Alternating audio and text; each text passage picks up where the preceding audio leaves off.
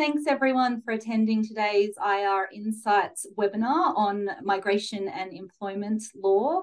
My name is Alexandra Tyrrell. I also go by Ali, and I'm a managing associate in the employment and safety team in Melbourne. And I'm very pleased to have my colleague join today, Deborah Mercurio, who is from the Adelaide office, and she practices in dispute resolution and immigration. So very grateful to have Deb come along and talk to us today about migration and what employers really need to know and be thinking about when employing foreign workers. As always, we have a chat box for any questions that you might have, so feel free to pop them in there, and if we can answer them during the webinar, we will. Otherwise, we'll make an effort to get back to you afterwards. So before we get into the content, I just want to play our acknowledgement of country. Nangamalari, I'm Auntie Manya, and on behalf of Dentons and everyone here today, I would like to recognise the stories, traditions and living cultures of the land on which we meet. We acknowledge the traditional custodians of this land and their continued connections to land, sea and community. And we pay our respects to elders past and present. Nangamalari.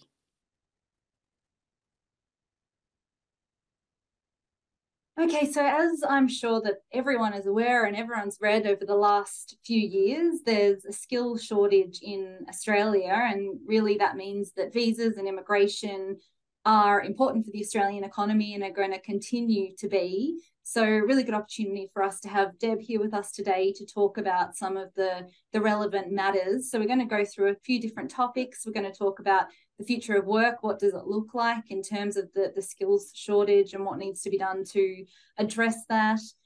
What do employers really need to know about applying for visas and employing foreign workers? I'll talk a bit about the relevant Australian employment laws and some recent legislative changes.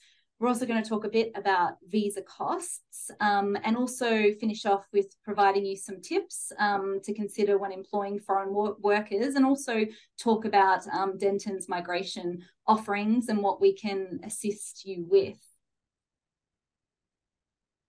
So Deb, as I said, I think we've all read about how Australia's been suffering a skills shortage, and I understand that very timely there was a white paper released on Monday in relation to jobs and opportunities. So what are your thoughts on the skills shortage and in Australia and how it's going to be addressed? Thanks, Ali. Yeah, that's right. There was the government's employment white paper was released on Monday. And it does address and discuss the skills shortage that we've been suffering for the last few years. And I'm sure a lot of the people on the call on this webinar today are feeling it as well in their own workplaces. That's, in part as a result of our border closures because of COVID. A lot of visas weren't being processed during that time, particularly the temporary skills shortage visas. So that has contributed to that. The white paper recognises that the workforce shortages are a key to holding back businesses and our economy. And while some of the shortages are easing in some sectors, there are others that need further growth. So as we've also been hearing, unemployment remains at record lows. But the government estimates there are around 3 million people in Australia who want to work, or at least want to work more hours. So the white paper states that it's prompted the government to reconsider how it defines full employment and how that's measured. Now, I think there will still be the current measure for the purposes of the Reserve Bank, but the government is looking at revising the definition so it would take into account underemployment and underutilisation. Fundamental to the government's addressing the skills shortage will be not only skilling Australians and investing in domestic skills and training, but complementing it with targeted migration. So that's some of the things that we'll discuss today. And the white paper expressly acknowledges the role that migration will play in addressing those skills shortages, but not as a substitute, but rather just to complement the local skills offering. There was earlier this year the migration system final report, which was a review on the migration system. That was released in March, and a substantial document that provided for a whole raft of recommendations to completely overhaul, in some respects, the migration system, recognising it's currently complex and expensive, and a lot of participants in the webinar today who may have gone through this for their own employees will concur, I'm sure. The occupation list that we'll also discuss later today is out of date and doesn't necessarily reflect the current skills requirements in the market. The temporary skilled migration income threshold was too low. It had not been indexed since 2013, and labour market testing is not necessarily effective for identifying shortages in the market. The government responded with an outline of its strategy in April of 2023, which was only a few pages, and the final strategy is due to be released later this year. So while they did immediately increase the temporary skilled migration income threshold from 53,900 to 70,000, that came in on the 1st of July, we don't really have an indication of what else is necessarily coming, except some of the things have been hinted at in the white paper. On the next slide, we've got a link to the white paper if anyone's interested, and following this webinar, we will circulate that link if you want to download it for your own interest. It is a 264-page document, so you might just want to go to the sections that interest you. But in short, the future reforms for migration in terms of employment are to better target skilled migration, make the process simple and faster, mainstream temporary skilled pathways to bring in core skills, addressing some of the other issues to improve employment outcomes and conditions for international students to transition to that skilled work, and also have a look at the improved occupation list in partnership with Jobs and Skills Australia, and looking at the permanent skilled visa offerings as well to revise all of that. So that at least hints at some changes that are upcoming, and hopefully for the better. Today, I will discuss what needs to happen in terms of processes as at the current date, and that's all we can do at this stage.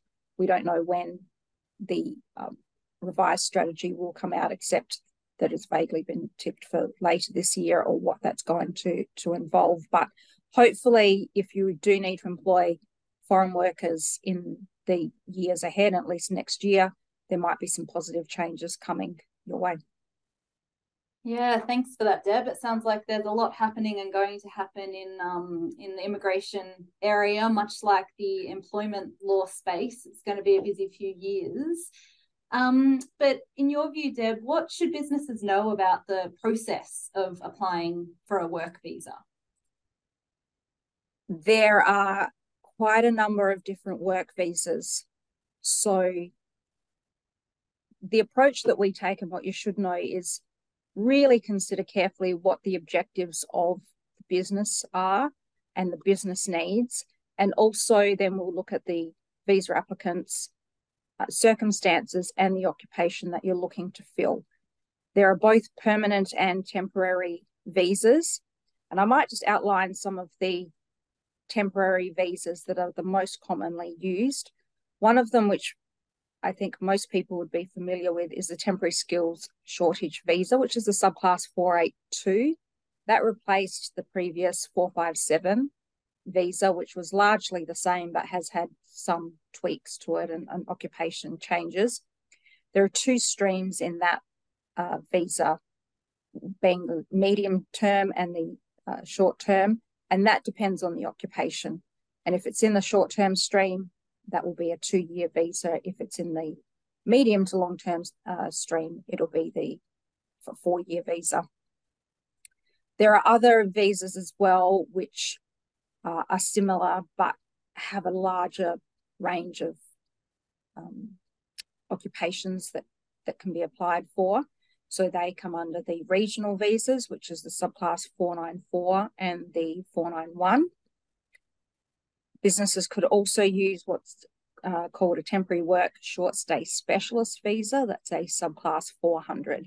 And that is to fill any short-term gaps that's needed for an Australian business with very highly specialised requirements. So normally that's granted for up to a period of 3 months, but with a business case, you can get someone from overseas for up to 6 months on that particular visa.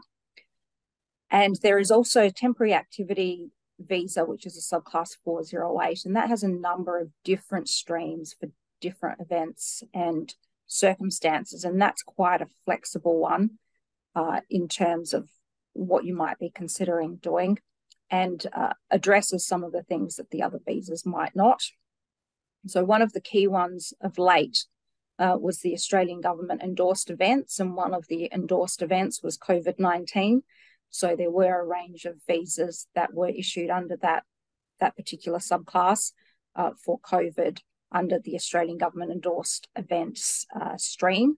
That is being phased out and will completely cease by February of next year. But there are other activities as well under that for sporting activities, religious work, research activities, entertainment activities as well. So we've done quite a number of the subclass 408s for film and other productions here in Australia. The common feature of them is that the employee or the contractor needs to be highly specialised. And some of the other regional visas that I was talking about before that might open up some different visa subclasses depending on where the person is going to be working and what they'll be doing. When we talk about regional for migration purposes, it doesn't mean out in the country. Most locations outside of Melbourne, Sydney and Brisbane are classified as regional or designated regional areas for migration purposes. So I'm based in Adelaide, for example. All of South Australia is considered regional for the purposes of the Migration Act. And the other thing to bear in mind as well is that the occupation will often determine what visa you can apply for. So that's another consideration. If you have an engineer, for example, we'll need to find that particular occupation and find out which the specific type of engineer. If it's a mechanical engineer, for example, we'll put that into the skills shortage search list, come up with a code, and then there'll be a series of visas that can be applied for, and then we can determine from there what the most appropriate visa would be. Broadly speaking, most of the sponsored visas will have 3 stages where the employer needs to be approved as a standard business sponsor first.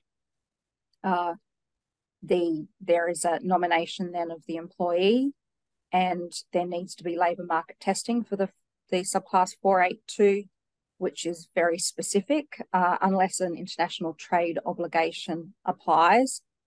One of the more recent international trade agreements that have come into force is the one with the UK. So that's now that that's in force, that's applicable as an international trade obligation, which would exempt the labour market testing in relation to a UK citizen. So that's been a positive move this year. So that's the second stage. It's nomination of the employee for the particular occupation and position. And then there is the visa application itself for the employee and the family members. So for 482, as an example, you can see it's quite a process that you need to go through. Contrast that with the subclass 408, the sponsor might need to be a temporary activity sponsor only if the period of time is going to be for over 3 months, for example. The subclass 400, which is the temporary specialist visa, there won't be that process. It's just the visa application, but the employer may need to provide some sort of supporting letter. So it will depend on the business's objectives, needs, timelines as to which visa would be best. And we'll work through with you which one might work best to suit all of the circumstances. The other thing to bear in mind is the government costs and charges, which are obviously in addition to any legal fees that might be incurred in preparation of all of these applications. The 482, for example, also has, apart from each application stage, which has the government charge for making the application itself, it also has what's called the Australian Skilling Australians Fund Levy. And that is a levy that's paid on an annual basis. Well, it's paid on an annual basis in terms of how long the visa is, but it's paid at the time of nomination and depends on the amount that the company's annual earnings are. So it's $1,200 if the company has annual earnings of less than $10 million and $1,800 per year if the company has earnings over $10 million.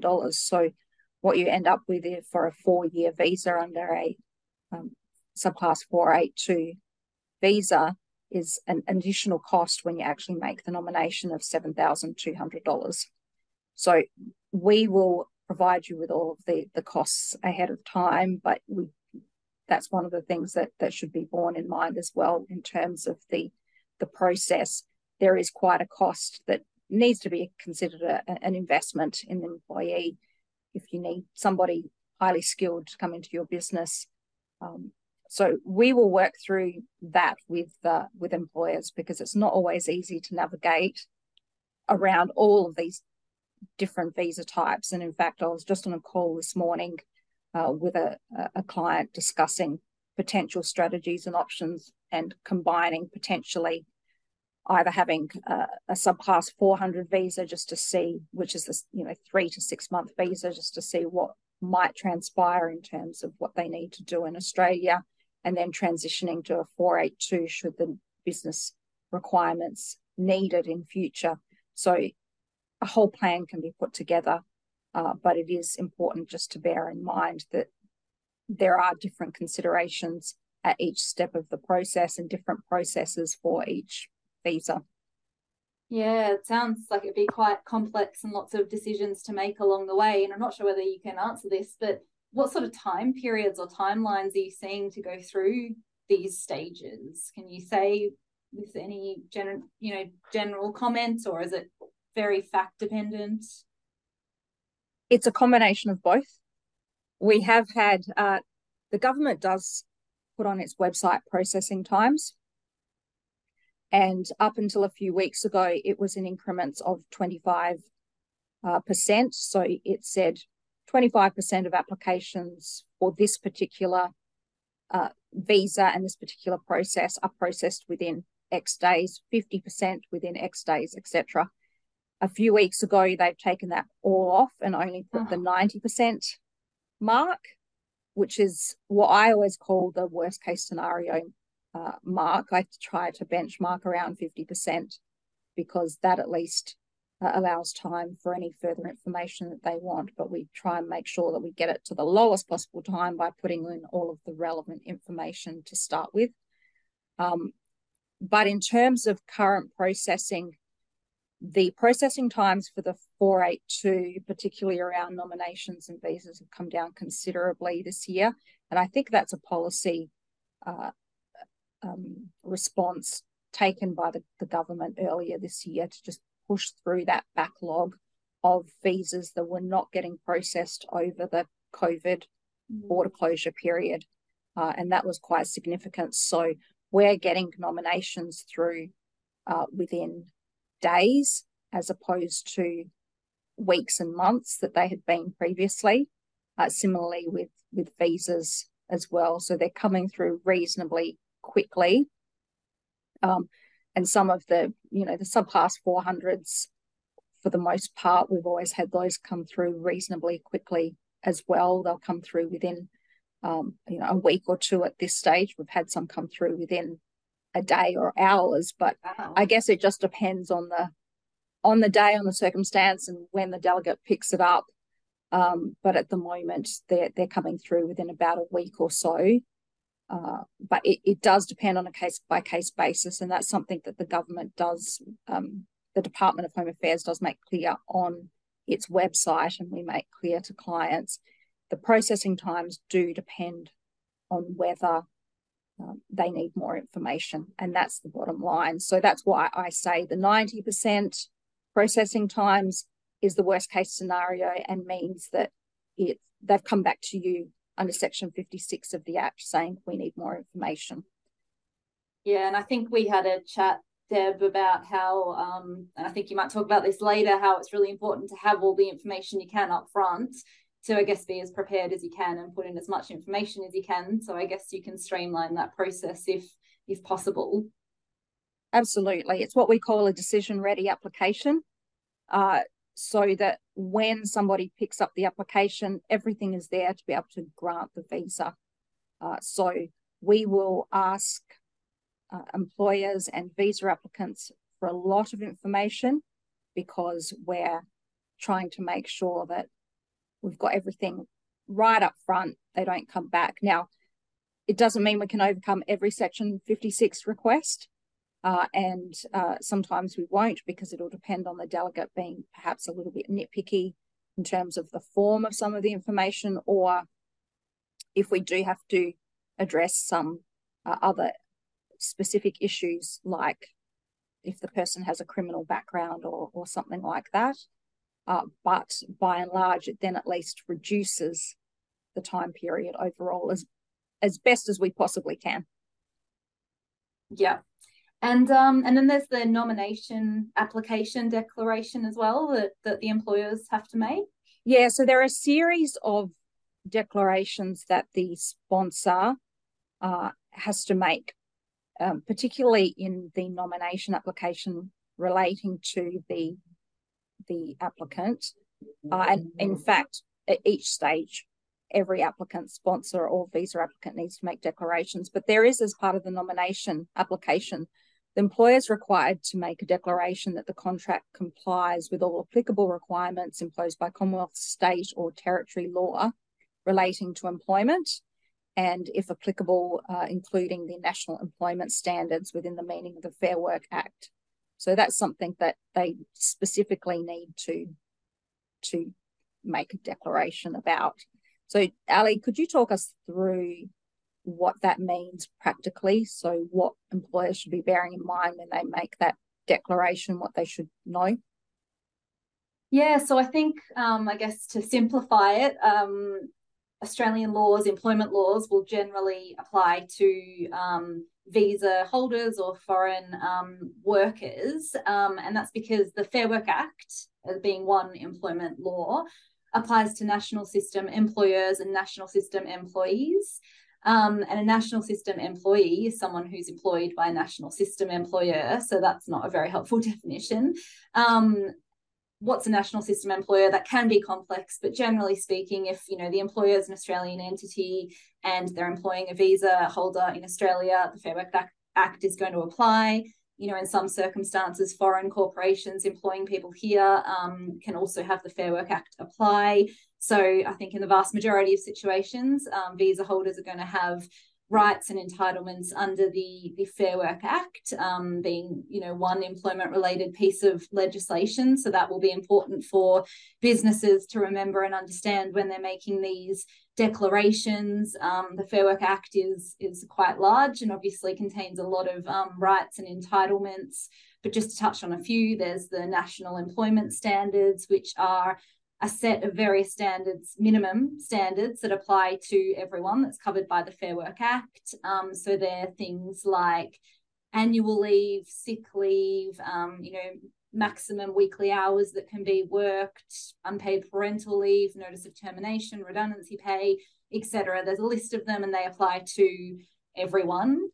But by virtue of the Fair Work Act, a visa holder may also be covered by a modern award or an enterprise agreement, and they're instruments that provide terms and conditions over and above the national employment standards. So they might say that someone is to be paid overtime or penalty rates or allowances or a higher hourly rate. Under the Fair Work Act, visa holders will also have the ability to bring various disputes or claims against the employer. So that might be a general protections claim where they argue they've been dismissed for an unlawful reason or for a discriminatory reason. They could bring a bullying claim. They could bring a sexual harassment claim, which is a relatively new jurisdiction under the Fair Work Act.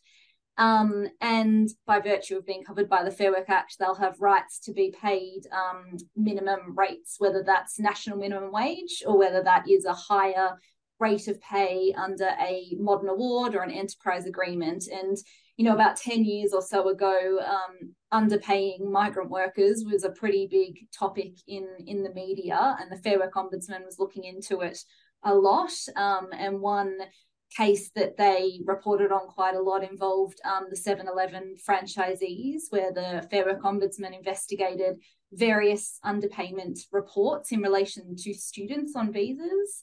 And the Ombudsman had found that these students were only allowed to work 20 hours a week because of their visa, and they were being paid for working 20 hours a week. But in actual fact, they were working, 40, 50 hours a week. And I think there were actually reports of employers threatening to contact immigration because those visa holders were helping the Fair Work Ombudsman or being part of that investigation and inquiry. So as part of that, the inquiry found that these 7-Eleven franchisees had been deliberately falsifying records to disguise what was effectively an underpayment of wages. And this was back in 2014, 2015, so it was a while ago. But at that point, the Fair Work Ombudsman found that 35% of contraventions identified by the ombudsman, so this is generally, not just 7-Eleven, involved visa holders, and 42% of matters taken to court related to allegations of serious non-compliance involving visa holders. So, in that case, 7-Eleven entered into a compliance deed with the Ombudsman, and they changed their payroll systems and time recording systems and other governance measures, such as only paying people electronically. And that deed has, led to some real improvements of rights of employees. So I just thought I'd mention that because it shows historically this has been, underpayment of migrant workers has been a really serious issue and concern. And last year, the Ombudsman announced its priorities for this current or last financial year, and they continue to include enforcing wage laws to ensure that vulnerable workers, including visa holders and young workers, are being protected. So it continues to be something that the Fair Work Ombudsman is focused on, as they should be. They're quite significant numbers, aren't they, Ali? In terms of they're huge. Proportion. That. Yes. And, it's extraordinary because the employers that are sponsoring foreign workers are required, as I said, not only to make those declarations, but they need to make sure that the employee is being employed on equivalent terms to their Australian colleagues and other employees. So it's disappointing that there's this discrepancy there, but good to hear that the Ombudsman is all over it.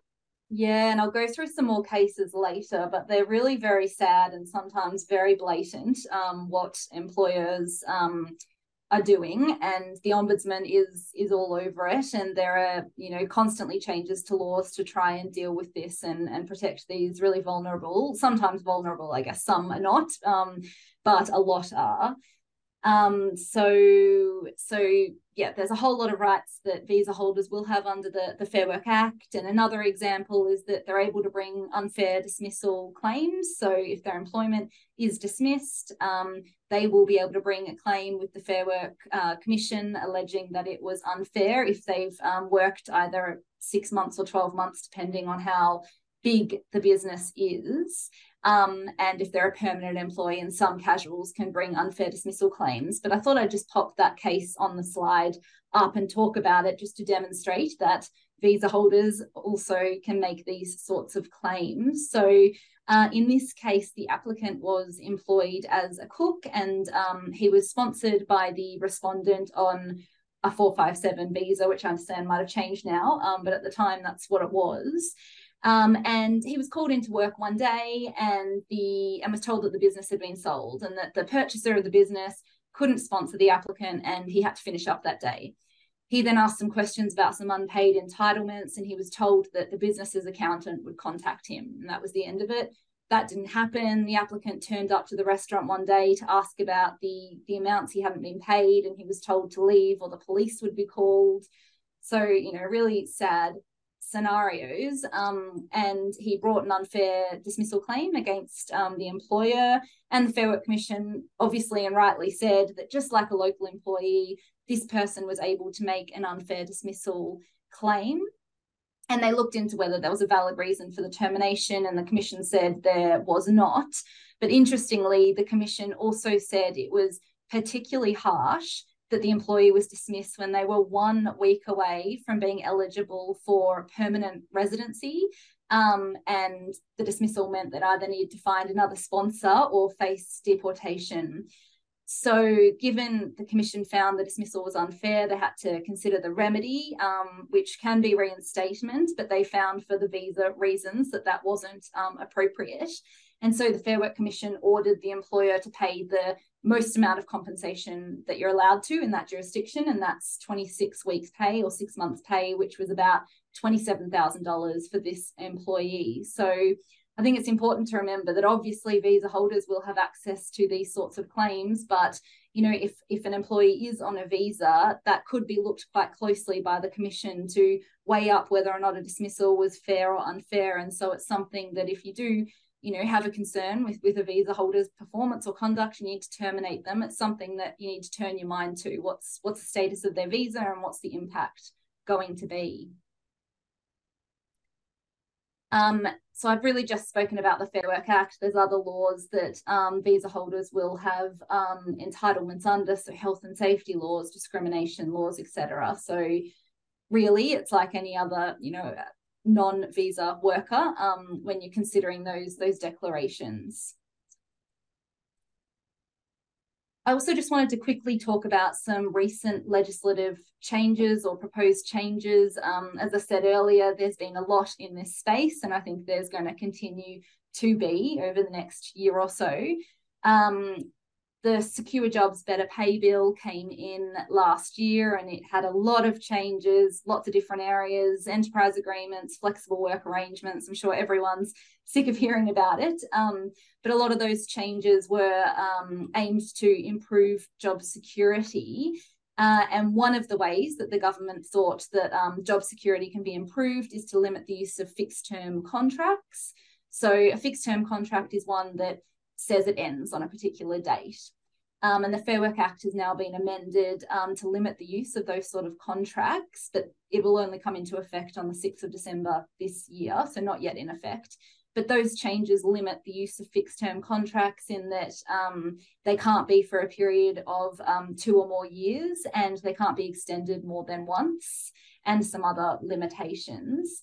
And if an employer enters into a contract which offends those provisions, the contract will basically have no effect and the person will be an ongoing employee. If there's disputes about fixed-term contract, then the Fair Work Commission can look into it and mediate, and if the parties agree, arbitrate. There are also various exceptions to the rule. So if someone's a high income earner, so they earn over 167,500, then these rules won't apply to them. If the employee has specialised skills, then it might not apply to them. Or if the employer is reliant on some government funding for the role, then again, this might not apply to them. But one of the exceptions that is not listed is anything to do with people on visas. So, you know, this change could be relevant if a business does tend to employ people on visas for a specific period of time. But Deb, in your experience, do employers tend to employ visa holders on fixed or maximum term contracts, or do they tend to be ongoing? This would only really probably be relevant if they were on a temporary visa, such as a subclass 482. And in my experience, they're not put on fixed contracts. Because they need to be, as I mentioned earlier, have the equivalent terms and conditions as an Australian employee. Most employers just tend to use the standard employment contract that they have. And I think this probably helps in the sense that one of the things that we need to show at the nomination stage is that it's a genuine position and that it'll be actually performed. And so if there does need to be an extension, a further visa applied for, then they can stay on the same visa. And we use that to say this is a genuine position. They've been doing it for all of this period of time. And then I think that also would address that particular issue now that there has been this legislative change or reform in terms of that fixed term contract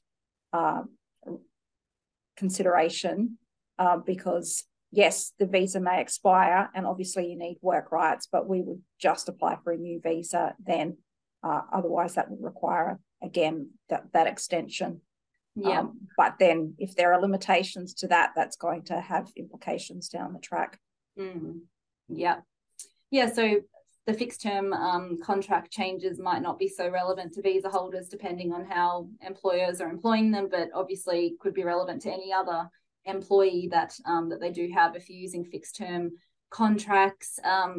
Just quickly, some other bills. The Protecting Worker Entitlements was passed earlier this year. I think that sort of just plugged some loopholes really, because as I've said, migrant workers really have the same rights and entitlements as other employees working in Australia. And so this changed was just to clarify that those workers, employees on visas, continue to have rights under the Fair Work Act, even if their migration status under the Migration Act, or regardless of their status under the Migration Act. So if they've breached the condition of their visa, if they don't have work rights, if they don't have a right to be in Australia under the Migration Act, it doesn't mean that they therefore don't have any rights under the Fair Work Act. So as I said, I think that was just sort of plugging a bit of a hole there. And the final bill I've got on the screen is the Closing Loopholes Bill that was introduced to Parliament earlier this month, and the report to the Senate isn't due till next February, so we're not going to see this go any further until at least then. It's got lots of changes under it as well, but for these purposes, one that I just wanted to mention was criminalising wage theft. Under this bill, the criminalisation of wage theft would apply to all employers who intentionally engage in conduct that results in an underpayment. So this isn't going to apply to underpayments that are accidental or inadvertent or based on a genuine mistake. It does have to be an intentional underpayment. But offending this provision would be punishable by a maximum of 10 years imprisonment, as well as a fine.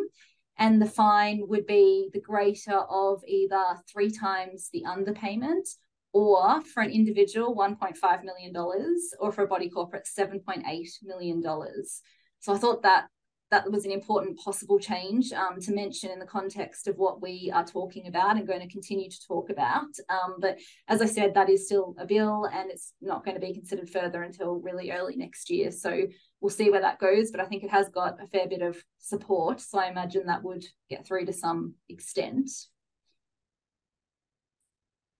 Okay, so Ellie, we've had a question about student visas and other temporary visas, and as you were speaking about all of that, I'm assuming that the question is really targeted in terms of what the requirements are in terms of compliance.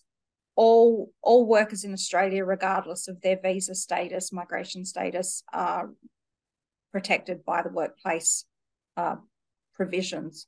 So it doesn't matter if they're on a temporary visa. The fixed contract, similarly, I would say, Ali, it doesn't matter what visa you're on, it's applicable. Yeah, that's right. There's no exception to any sort of visa, which I think some people just in commenting on these changes have thought is surprising. So maybe it's something we will see, but for now there's no exception for being on any particular visa. So Deb, are there any other issues that employers need to be aware of under Australian laws when employing foreign workers? Yes. I'm just going to mention a couple of them here. We've also had a question in our chat box regarding visa costs. So we're going to get to that in the next section. Hopefully that will answer the question there.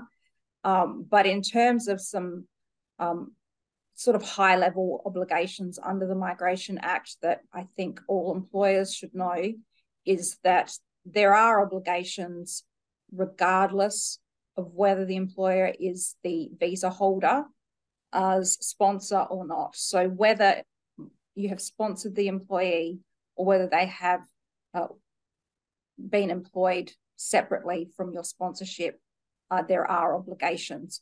So the key ones are that you cannot, and this is any person, so that's why I'm stressing that it doesn't need to be the business sponsor, the employer as a sponsor, but any person allows an unlawful non-citizen to work or refers an unlawful non-citizen for work, that is a breach of the Act. So that basically means any person who doesn't have a visa. So they could have come into Australia on a tourist visa and it's expired, or on some other work visa it's expired, they haven't left, they don't have any lawful status. If you allow them to work or refer them to work, then that's a breach of the Act. Similarly, and I've just added in the word lawful there just to make the distinction, but allowing a non-citizen to work or referring a non-citizen for work in breach of the non-citizen's visa conditions. So an example of this is where there might be some sort of condition on their visa that doesn't permit them to work. So for example, a visitor visa, tourist visa, there is a no work condition on there. So if you allow a tourist to work, that's a breach of their visa conditions. Similarly, a subclass 482 temporary skill shortage visa, the conditions on that visa are that the person only works for the employer who sponsored them and only in the occupation for which they were nominated and the visa was granted. So allowing that person who does have work rights to work for a different employer or work in a different occupational position in the business would be a breach of those visa conditions. So it's always important to check the visa entitlement verification online system, which is otherwise known as VIVO. I would recommend that you register your business for VIVO if you are seeing that you've got a few foreign workers coming through, so that you can actually check whether they have work rights to start with, and then whether there are any conditions that would prevent them from working for you. Don't rely on the grant letter.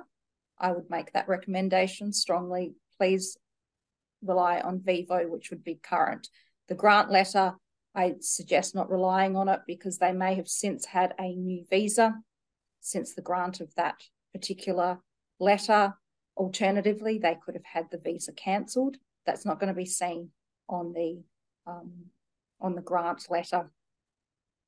It's important to do that because the Act makes these particular provisions an offence, both in civil penalties and criminal offences. So that can be particularly serious, obviously. There is a defence if you take reasonable steps at reasonable times to verify that the person has work rights, and this involves checking VIVO, and that's specifically stated in the Act, but also checking any documents that can confirm that they are able to work in Australia. So that would be checking that they've got Australian citizenship or an Australian passport or a New Zealand passport that would allow them to work in Australia. The other things to bear in mind, and the reason why it's helpful to check VIVO as well, is you may have somebody apply for your business as an employee who may have a subclass 482 visa. Now, as I said earlier, that has conditions that you only work for the employer who sponsored you and only in the position for which you were sponsored. But the person who might be applying might be what's called a secondary applicant. So it could be the spouse or the child of somebody who was sponsored under the 482, and they don't have those conditions in terms of work. So while their grant letter might say, and even Vivo would say their sponsor, unless the condition they're saying they can't work, then they can be employed in that sense. So we need to distinguish between the type of applicant, if they're the primary applicant, or the secondary applicant. So, you know, for the 482, for example, the primary applicant can't have a side hustle like in the gig economy, doing anything else other than working for the particular sponsor. But that applicant's spouse or child or whoever has come in under that same visa would be free to work in whatever place that they can. So I think they're probably, amongst other obligations, and some of them we're going to talk about shortly regarding visa costs, they're a couple of the key ones that I would bear in mind under the Migration Act, because that will affect you regardless of whether you're the sponsor or not. Yeah, and good segue, I think, to the visa costs, and we did have a question about that. So I understand that migration law says that certain costs can't be recovered, but some might be. Can you talk us through that and what can and can't be recovered under the Migration Act? Yeah, so there are two key provisions in particular that tend to frame what can and can't be. And they're under the regulations and also the Migration Act. Under the regulations, an approved work sponsor is prevented from recovering, transferring, or taking action that will result in another person paying for certain costs in relation to sponsorship, nomination, and recruitment. So that means not only the visa applicant, but anyone else that they're trying to pass the costs on to. So they're the key things there: sponsorship, nomination, and recruitment. So that means the costs of the sponsorship and nomination charges, the migration agent's costs associated with it, the Skilling Australians Funds levy that I spoke to you about earlier, any migration agent fees or legal costs associated with sponsorship monitoring and recruitment costs, and any pre-agreed costs that are related to attracting a potential applicant.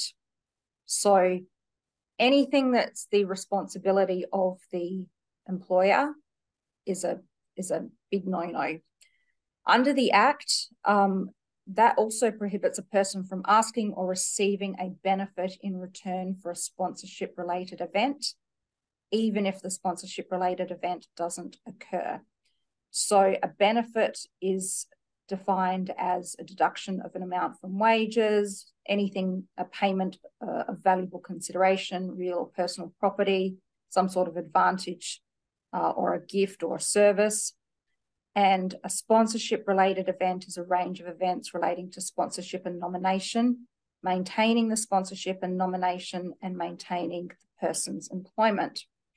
So I've just popped up on this slide some scenarios that may be considered contraventions and some that may not be, and these are pulled directly from government policy. So the first box there is if a sponsor tells a job applicant that they will nominate them for a visa only if the job applicant pays the sponsor a lump sum up front. That's going to be a contravention of the Act and potentially the regulations, because they're trying to pass on or recover a cost that is potentially only something that they would be liable for, but also it's requiring, it's some sort of deal, I guess. We'll sponsor you, but only if you pay for it and pay us some money. I think a couple of these examples also came up, Ali, in the case, one of the cases that you referred to, and potentially some others that we might look at. But The sponsor advising that the applicant that they'll terminate their employment unless they return part of their salary, and agreeing to nominate a prospective employee only if they agree for wages less than the award and undertake unpaid overtime. So they are all definitely contraventions, and these are just examples. It's not an exhaustive list. Scenarios that might not be contraventions are that someone will nominate an employee if they cover the migration agents and statutory government charges. The only thing I would add to that is if it's obviously relating to nomination and sponsorship, that would be carved out. So that might include, for example, migration agents and statutory government charges relating to the visa application only, and particularly if there are family members that are also going to be included in that. You can also see in the next example regarding the subclass 482 visa, the employee generates a profit for the business. That's what they're employed to do. And the business retains the profits. Well, they're just doing work in their ordinary course there. So in summary, no recruitment, sponsorship and nomination costs should be passed on to the visa applicant. And if there's anything that's been agreed that the employer would cover in order to attract the applicant, can similarly not be passed on to the applicant. Breaches of these obligations of the regulations and the Act, they are civil penalty provisions, so they're subject to civil penalty orders, and they're also offences under the Act, and they can be quite significant. So, for example, a breach of Section 245 AR of the Act, which is seeking that benefit, it's an offence which has a penalty of 2 years imprisonment or 360 penalty units, which is defined by reference to the Crimes Act. So that's currently at around $99,000, or it could be both of those. And the civil penalty is 240 penalty units, so $66,000. So quite significant. The only exception is the seeking payment of a reasonable amount for professional services, as in somebody's needed to provide a service and there's some sort of reimbursement there, but the employer's going to be to bear the evidential burden of proving that. And to add to that, and the seriousness with which this is taken by the government, is that in addition to those, there is criminal and civil liability applies also to executive officers of bodies corporate for sponsorship related offences and contraventions. If the officer knew or was reckless or negligent as to whether the sponsorship related offence or contravention would be committed, and was in a position to influence the conduct of the particular body corporate relating to that, and failed to take reasonable steps in relation to the offence or the contravention being committed. So in my experience, employers tend to usually pay all of the visa costs. There are concerns if they leave within a certain period of time, but this is more a concern when it's a permanent visa, rather than a temporary visa, because the temporary visas require that the employee stay with the particular employer. It's a condition of the visa, whereas the permanent visas are where there's the risk that the employee will, once they've got their permanent visa, just leave. And so that's where employers tend to consider whether there should be at least some sort of requirement that some of the fees relating to the visa are covered by the employee, and then they consider under what circumstances. So my recommendation is always, if you're concerned about sponsoring someone for a permanent visa in particular, that they will leave as soon as they get that visa, and then you've lost the benefit of sponsoring them in the first place. Get some advice so that we can look at it and the circumstances in that particular situation, and we can give you some advice on whether you should be seeking to get them to cover the visa costs, not the sponsorship nomination, but also under what circumstances, and then to make sure it's properly documented within the provisions of permitted things under the Migration Act, and how you might recover that. So, Ali, do you think perhaps you can talk to us a little bit about what might be permitted in terms of deductions under the Fair Work Act? Because I understand that it's not as straightforward as simply deducting, and certainly we wouldn't say it's that simple under the migration requirements either.